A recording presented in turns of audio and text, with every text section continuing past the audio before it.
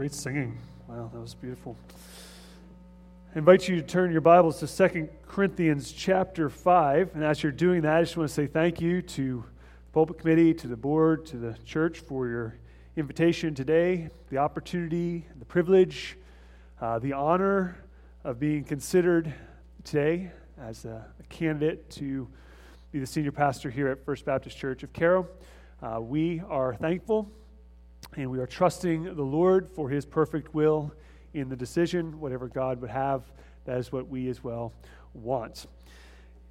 If you open your Bible to 2 Corinthians chapter 5, sorry about that. We'll get there in just one moment. From the beginning pages of the Bible, we learn that mankind was made by God and for God. By God and for God. That is absolutely necessary for you to understand life. If you do not understand that you were made by God and for God, you will not understand what is going on in your life or the things that happen in your life. You were made in the image of God. You were made to have fellowship and union with God. That was God's intention. That was God's will for us. That is paradise. God dwelling with man in righteousness and peace. That's perfection. That's a paradise. That is how it is meant to be. And it sounds really good. It should sound really good. And it was true. It was once a reality, and it will be a reality one day again. But not yet. So what about now? We all long for peace. Right? All of us long for peace. Don't you look around the world? Don't you look at our country? Don't you look at our communities and our neighborhoods, marriages in families, friendships and other relationships? And don't you just long for there to not be conflict? Don't you just long for there not to be this grinding that we experience in this world? And I do. I look at all of those things and say, man, I wish it were different. I wish there were peace. And even while I'm wanting that, I'm doing that while recognizing that obviously that peace does not exist yet. Not on a global sense, not in a worldwide sense. And there's a reason for that absence. Because it didn't take humanity very long, did it? Before they believed the lie, we believed the lie that God was not good. In breaking God's one rule, sin entered the world. And as sin entered the world, fellowship vanished. Fellowship with God and union with God vanished. Sin separated. Sin separated then, and guess what? Sin still separates today. It separates us from God, and it separates us from each other. Even at our best, we don't have the answer. We can't fix it. We can't undo what has been done. We could not atone for or make up for our sin. It is literally impossible. That's the bad news. The good news is this: that God so loved the world. And He came. He came. He moved. He came to bring us home. He came, us who were made by Him and for Him, to be with Him. He came to bring us to Himself. This God is not the God who tells us about the way to get to heaven. He is the way to get to heaven, and He came so that we could know Him. That's the good news this morning. We who were separated from Him have a way to be brought back to Him. Jesus came, Luke 19, to seek and to save that which was lost. Friend, brother, sister, guest, that's you. That's you. As we look at 2 Corinthians 5 today, Paul writes about the idea of reconciliation. Hear these first couple verses again. All this is from God. What's the all this? We're jumping into a middle part of this text, which isn't the way you should do that. But given our timing and etc., we are. But what is the all this? The all this is what precedes it. Immediately, it's into verse 17. Therefore, if anyone is in Christ, he is a new creation. The old has passed away. Behold, the new has come. What is the all this that is from God? This new creation. This new life, this no longer living for myself, this caring about others, this evidence of believing the gospel. That's what the all this is. All this is from God, who, through Christ, reconciled us to himself and gave us the ministry of reconciliation. That is, in Christ, God was reconciling the world to himself, not counting their trespasses against them, and entrusting to us the message of reconciliation. God's work of reconciliation is spoken here by the Apostle Paul. And when he says that he reconciled us to himself, what he means is that he restored us to himself. That's what the word reconciliation means. It means to settle a quarrel or a difference. Reconciliation means to make two apparent conflicting things compatible. To reconcile literally means to exchange. It has to do with bringing into a relationship a change.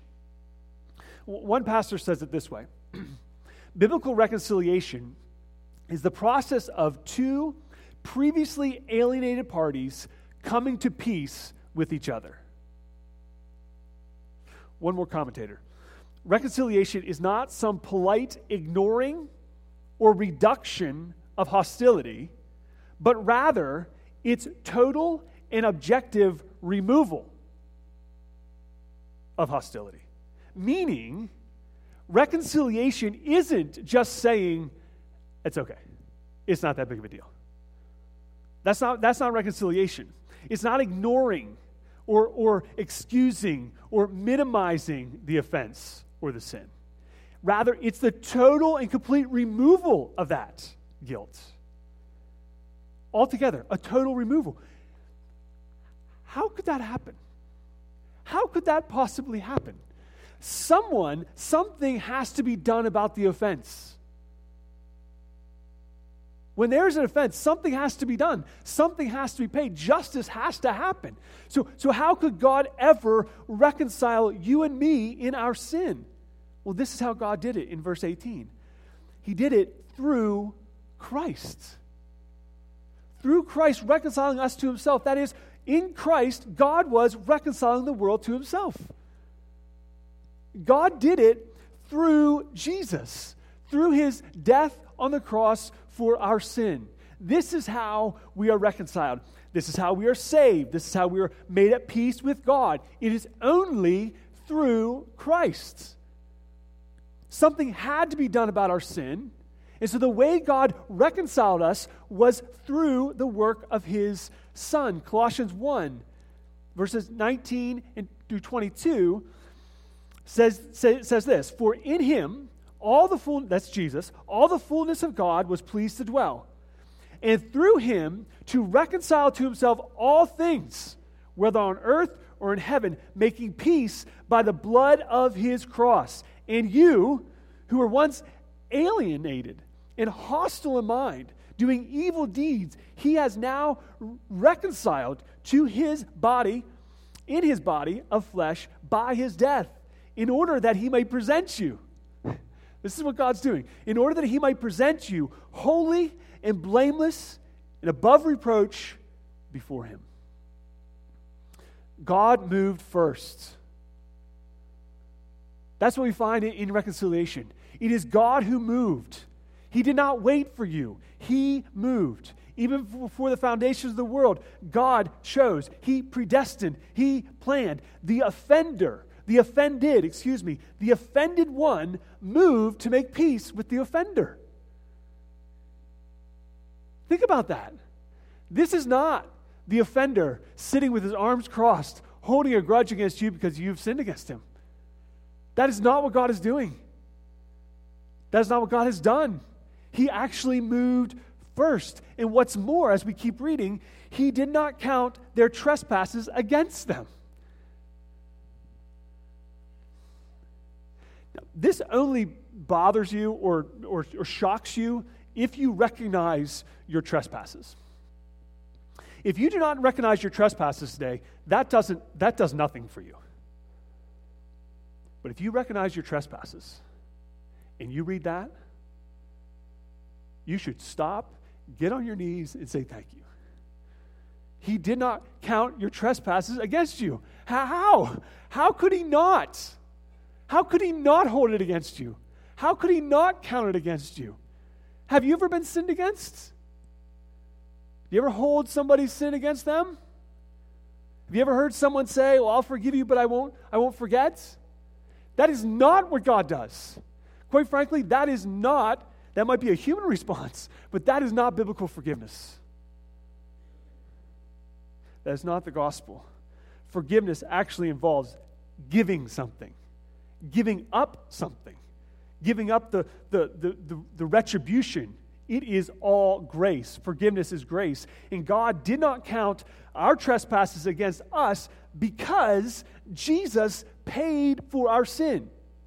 Our sin still had to be paid for. So the not holding it against you isn't that it didn't get paid for. Someone still had to pay for it. So it's not like God just swept it under the rug and said it doesn't matter. No, it does matter. Sin is serious. And God takes it very seriously. He takes it deadly seriously. So much so that his very Son stood in our place, condemned for our sin. Isaiah 53. He became our ransom. Mark chapter 10, verse 45. He is the propitiation for our sins. He is the satisfaction of God's wrath for our sins. That's what Jesus did for your sin. What is your place, our place in reconciliation? We're the offender. That's who we are. We're the enemy. We are the ones that are at odds with God. We are the sinner in need of forgiveness and restoration. Romans chapter 5. For while we were enemies, we were reconciled to God by the death of his Son. Here's how you know that you didn't move first. While you were his enemy, he moved. You didn't find God. God found you. The only reason you would ever respond to God is because he responded first. He acted first. We see it throughout the scriptures. We are the enemy. God in love moved to us so that we might be saved.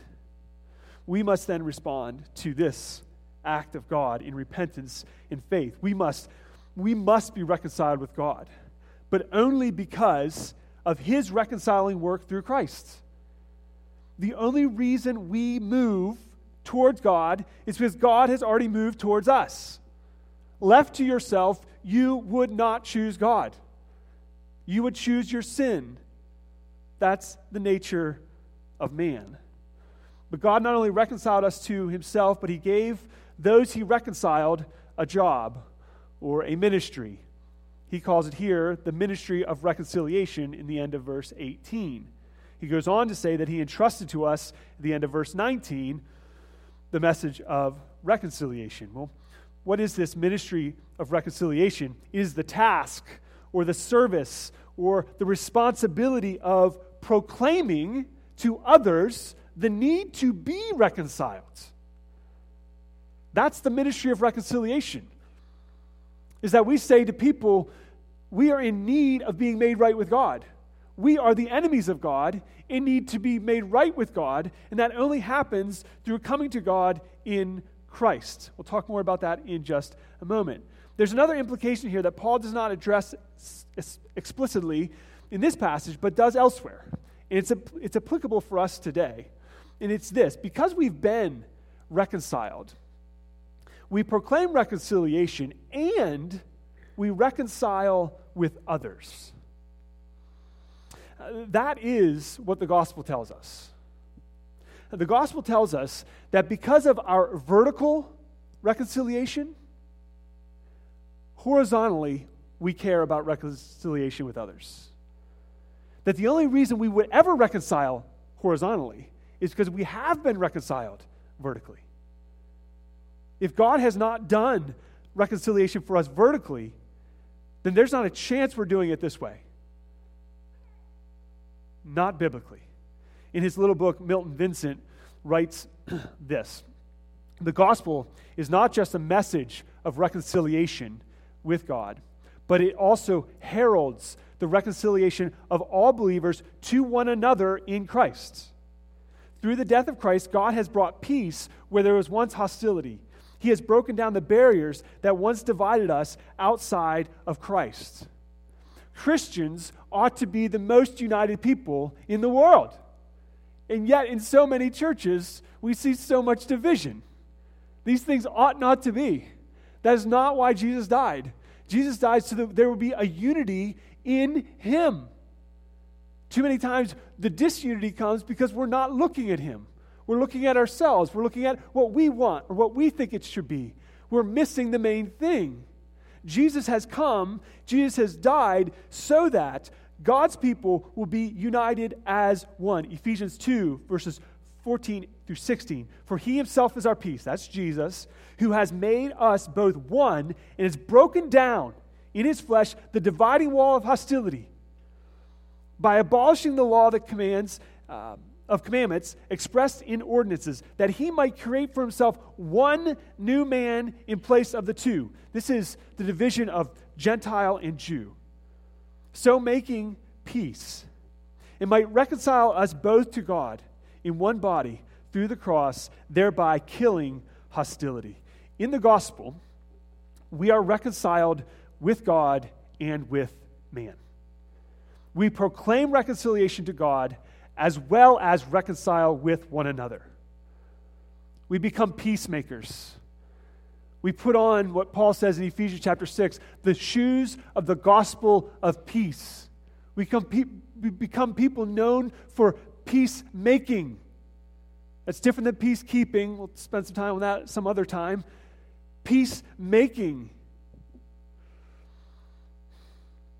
Christ has left for us the example of moving first to reconcile.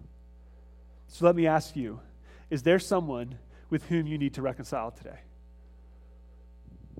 Is there someone you know in your heart, even as I say those words, you know it?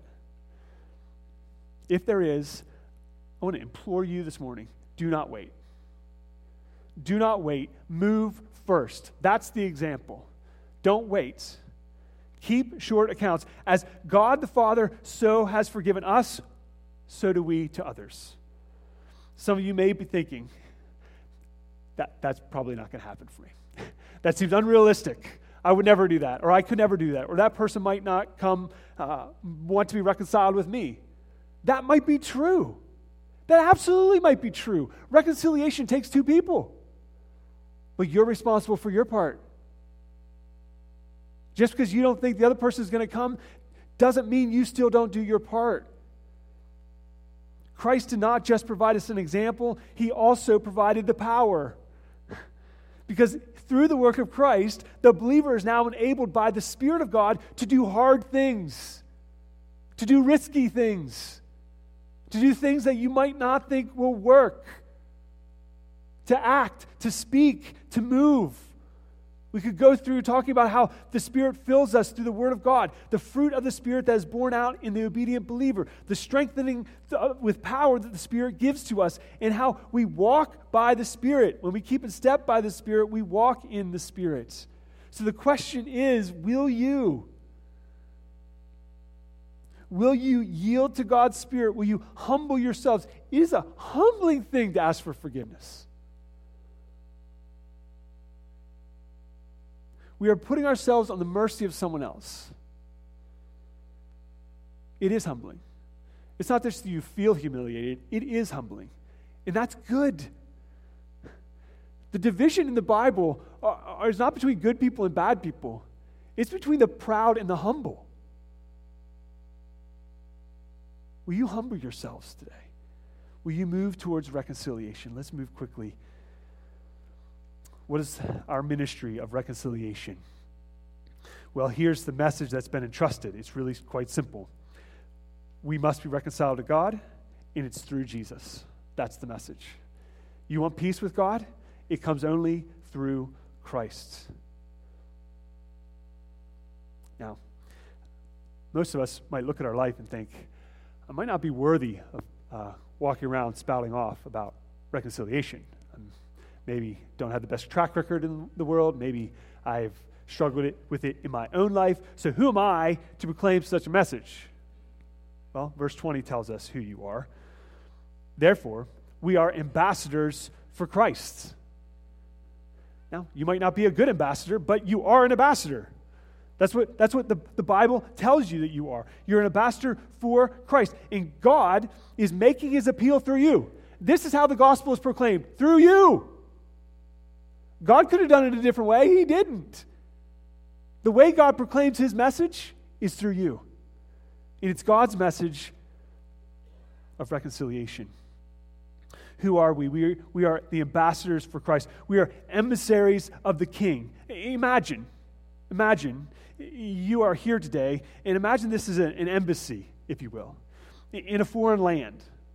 And you're an alien, meaning you're not a citizen. And you come here to receive a message from the king, and then you're supposed to go into this land and tell it. You actually don't have to imagine that, because that's exactly what we're doing. That's exactly what this is. We are not a fortress. You are coming to hear the word of God, and then you're going out to share the word of God. That is what you're doing. That is what you are called to do. Disciples make disciples. You are called to proclaim this message.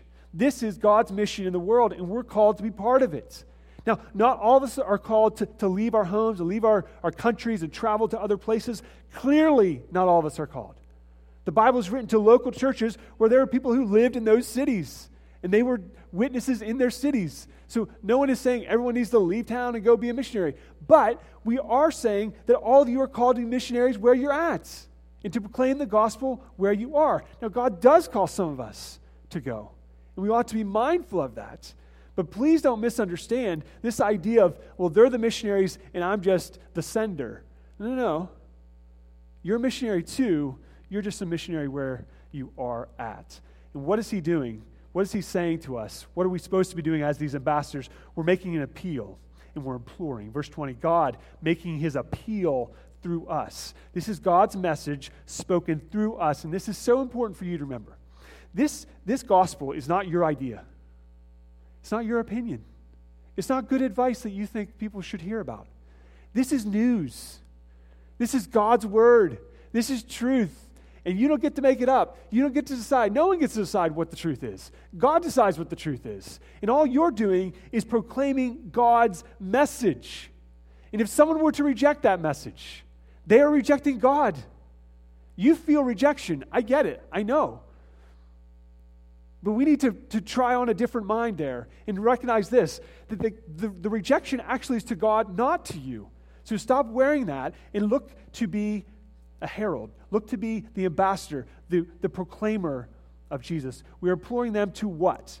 To be reconciled to God. Listen, everybody longs for peace, and some don't understand the only way they're going to get peace is in Christ. They must be made right with Christ. Well, how does this reconciliation actually even happen? How is this even possible? What is happening in this exchange in reconciliation? Verse 21. For our sake. This is for our sake. What God did for us is for our, it's not for his sake. It's for our sake. And this is what he did. He made him, that's Jesus, to be sin, who knew no sin, so that in him we might become the righteousness of God. So here it is. Christ became sin. We, who are sinners, received his righteousness. Martin Luther calls this the great exchange. And if there were a way, and I don't know how to do an illustration that could properly get this, but if there were a way for you to imagine the weight of your sin materially, I don't know how you do that. Bags, boxes, and you're holding all of it.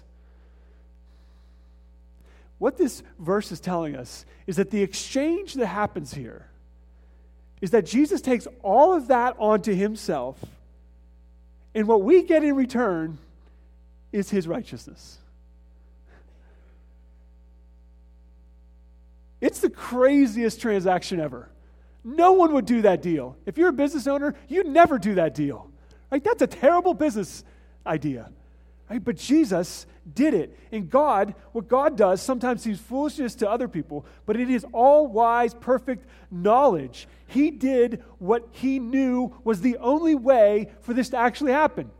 Your sin had to be paid for. The only way that you could pay for your sin, or your sin could be paid for, and you live, is for there to be a substitute sacrifice. The only one who could ever hold the weight of all that sin is someone who is perfect. There's only one who's perfect. You understand? The gospel isn't just an idea here. It's not one option among many. It's the only option. You have no other option. Reconciliation is saying, this is a good way to come to God. Why don't you try this out? No. Paul's saying, this is it. That's what Jesus was saying in John chapter 14. I'm the only way. He wasn't being a jerk. He wasn't trying to be exclusive for the sake of his exclusivity. He's saying there's only one way. I'm it. I actually came for you. How amazing is that? Instead of seeing Jesus as this snob that Christianity, only one way, see it as, good grief, the only way we could get there was Jesus, and he actually did it for me. Are you kidding? This is grace.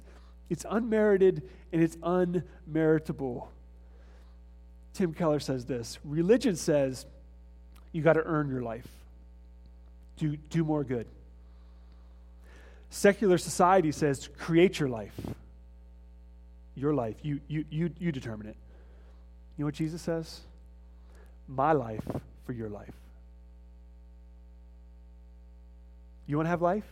It comes through Jesus. It comes through the life of Jesus. That's the only way this works. Now, we have a chapter break at the end here, and it's unfortunate because the content doesn't stop, and so we're not going to stop. So chapter 6, verse 1, working together with him, then we appeal to you not to receive the grace of God in vain. For he says, in a favorable time, I will listen to you. In the day of salvation, I have helped you. Behold, now is the favorable time. Behold, now is the day of salvation. What's the appeal? It's the appeal to salvation, which is actually an appeal to reconciliation. It's the same thing. He talks about grace here. He says that the grace is not to be received in vain. Well, what does that mean? How can we receive the grace in vain? It means that, for example, it would be when we're not affected by the grace, meaning we hear it, but it doesn't really do anything to us. So some of you today are hearing about this gracious God who so loved you that he sent his son to die for you, to pay for your sin in order that you might one day be with him. And some of you sit there and say, yeah, okay. Well, that's what you believe. That's receiving it in vain. That's saying, I could take it or leave it. Or you take it and then you abuse it. Or you say, yeah, I want that, and then I want to just go on and abuse the grace because God will forgive me anyways, right? That's receiving it in vain. Paul says this ought not to be. If grace has not moved you, then you actually don't know grace. You've not experienced it yet. And when you do, it will move you. Paul says the favorable time, the acceptable time is today. It is now.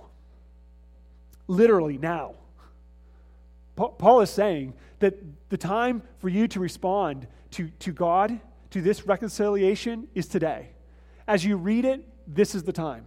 If you've never done it, today is the day. Friend, if you're here today and you do not know if you are right with God, we want to invite you this morning to hear the words again. Be reconciled to God. How? How?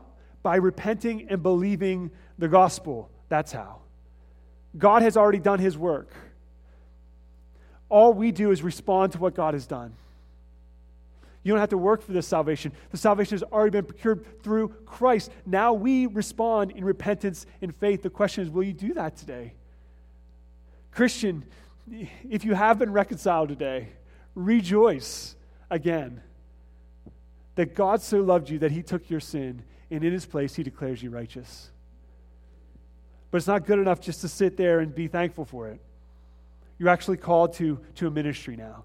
It is to proclaim that reconciliation and to live out that reconciliation, meaning there's evidence of that. There are a lot of people who run around and say, I'm right with God, and yet their life bears no evidence of that.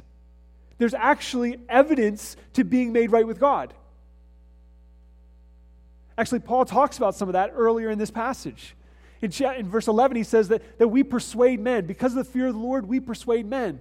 And because we know what God is about, when we've been made right with God, we want other people to be made right with God. We don't live for ourselves, verse 14. We're a new creation in verse 17. We proclaim this message in verse 19. We're ambassadors in verse 20. We implore others to be reconciled in verse 21. 6:1, we appeal to others. There is evidence. There is fruit of reconciliation. And if someone couldn't look at your life and know that you've been reconciled, there's reason to believe that you have not been reconciled. This world is not what we wish it was. Society wishes for people to be kind and to get along. And quite frankly, we wish for that too. But the truth is, the only way that will ever happen is through the work of Christ. Without Christ, we are hopelessly separated from and at odds with God.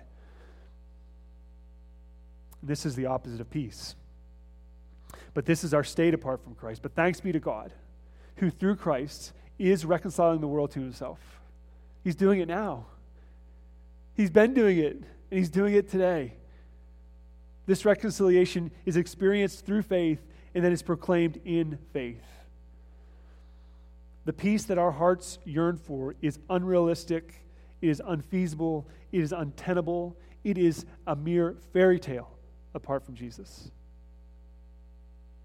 The best news is the Bible is better than a fairy tale because it's true. The happily ever after is only a reality because of God in Christ reconciling, restoring the world to himself. Will you be part of that reconciliation today? Will you respond to Jesus today? Will you hear this message this morning? Be reconciled to God. If you have not, we invite you today to be. Let's pray. Father, we pray for those who have been reconciled this morning. We pray that they would not only know the truths, but they would be ready to share the truth. For those with us who have not yet been reconciled, we pray, God, that they would hear today the good news of Jesus. They would believe the gospel, and through repentance and faith, they would respond. Even now, in this moment, as I pray. We ask for it in the name of Jesus. Amen. You may stand together and sing. I surrender all.